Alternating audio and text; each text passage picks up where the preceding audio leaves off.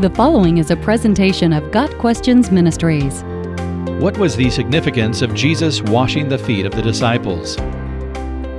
Jesus washing the feet of the disciples occurred in the upper room during the Last Supper and has significance in three ways.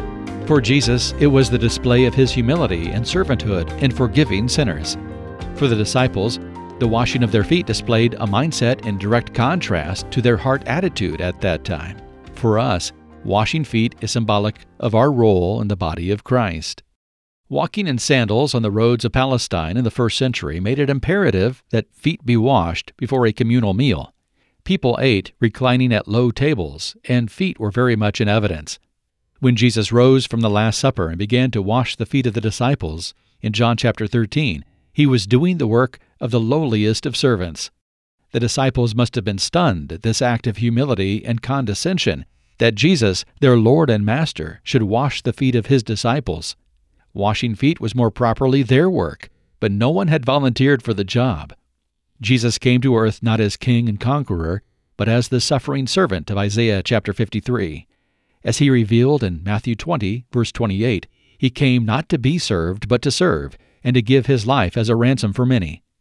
The humility expressed in Jesus' act with the towel and basin foreshadowed his ultimate act of humility and love on the cross. Jesus' attitude was in direct contrast to that of the disciples, who had recently been arguing among themselves as to which of them was the greatest. There was no servant present in the upper room to wash their feet, and it never occurred to them to wash one another's feet.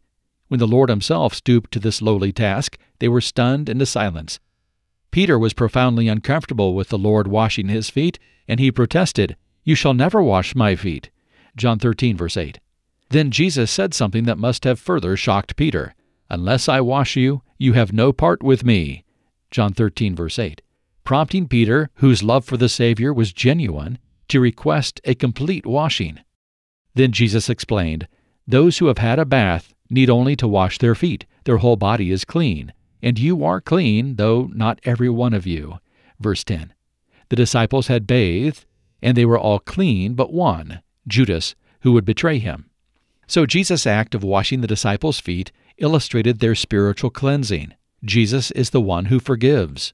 Peter and the rest had experienced the full cleansing of salvation and did not need to be bathed again in the spiritual sense.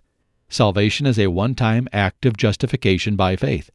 What follows is a lifelong process of sanctification, a daily washing away of the stain of sin. As we walk through this world, some of the world's spiritual filth will cling to us, and that needs to be washed away, forgiven by Christ. Peter and the other disciples, all except Judas, who never belonged to Christ, needed only this minor cleansing. When we come to Christ for salvation, he condescends to wash our sins away, and we can be sure that his forgiveness is permanent and complete. But just as a bathed person needs to wash his feet periodically, we need periodic cleansing from the effects of living in the flesh in a sin-cursed world. This is sanctification, done by the power of the Holy Spirit who lives within us, through the washing of water by the Word, Ephesians 5, verse 26, given to equip us for every good work. Further, when Jesus washed the disciples' feet, he told them, and us, "I have given you an example that you should do as I have done to you." John 13, verse 15. As his followers, we are to emulate him, serving one another in lowliness of heart and mind, seeking to build one another up in humility and love. Part of that humble service is to forgive one another. When we seek the preeminence, neglect to serve others, or refuse to forgive, we displease the Lord. True greatness in his kingdom is attained by those with a servant's heart, and they will be greatly blessed. Got Questions Ministries seeks to glorify the Lord Jesus Christ by providing biblical answers to today's questions. Online at gotquestions.org.